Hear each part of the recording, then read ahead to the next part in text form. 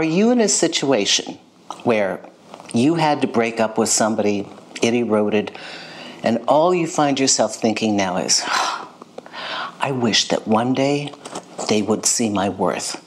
I wish that they would turn around and realize, I lost the most fabulous person in the world.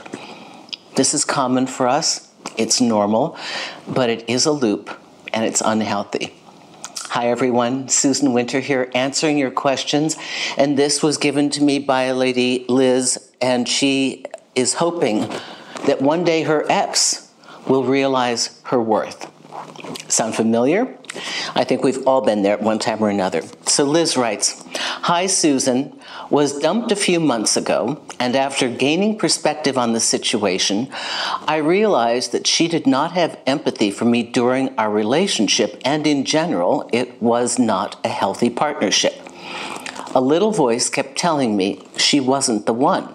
Despite knowing this, I find myself getting caught in loops of hoping that one day she will realize what a catch I am and change.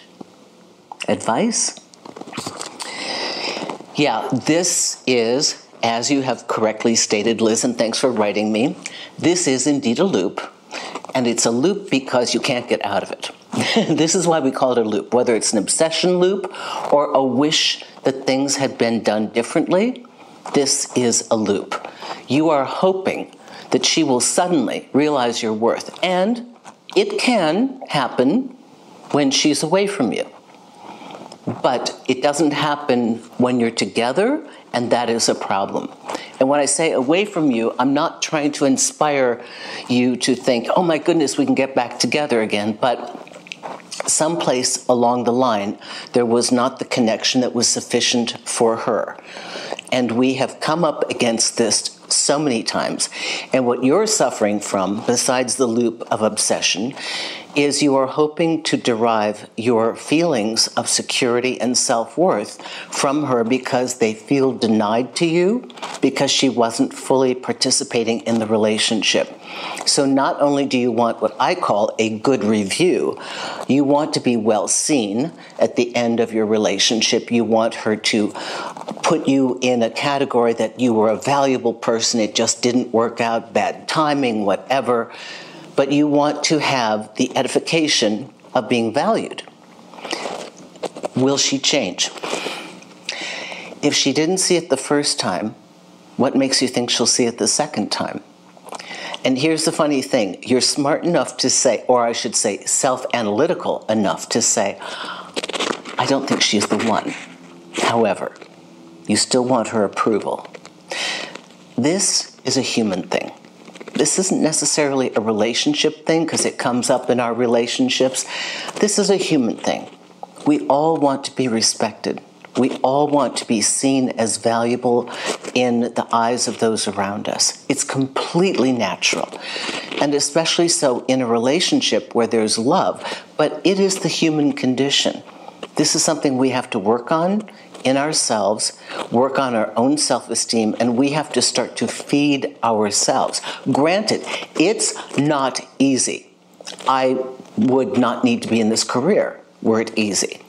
But it's something that we have to tell ourselves that just because one person does not see the allness of what you have to bring to the table doesn't mean that you don't have those things. And rather than wishing that the empty can would become full and supply us, better to look again with fresh eyes at new opportunities where you don't have to struggle to prove your worth. Whenever we're in a dynamic where we feel that we have to earn their love, earn their respect, earn their approval, that it's conditional, that we have to be a certain way. We can never be sad, we can never be lonely, we can never be self-doubting, that we have to be something spectacular. We're not in a real relationship. We're in an ongoing audition to try to get them to like us. And that's a losing situation right from the very start. You all know that. So your wiser self Liz, your higher self, knew that this wasn't the one. Part of this is your ego. I don't look at ego as a bad word. I look at it as a necessary part of our understanding how we survive. Part of it is like, I'm a good person. I'm a valuable person. And part of it's justifiable anger. Why can't you see that? And so, of course I want you to see it. I want you to look back on this and go, oh, I blew it. Why did I not get that? She was wonderful. And this is normal. We go through all of these emotions. When there's disruption, when there's a breakup, this is what comes up for us. So the process for us is to take an honest look at ourselves, really begin to analyze, why do we need this thing from them? Why do we assume we need it from them? Because they denied it to us? Having these things lie in the external and praying and hoping that somebody gives us this stuff, that's a very tentative position to have. It is work, and it's daily work, and it's probably a life's work, to be honest. But what we need to do instead is to try to focus ourselves and feed ourselves. This stuff doesn't help, but you know what? Every crisis we have emotionally, what do? You start digging deeply, don't you? How many times do you do your deep spiritual work? Oh, in the middle of a sobbing breakup, you're all in.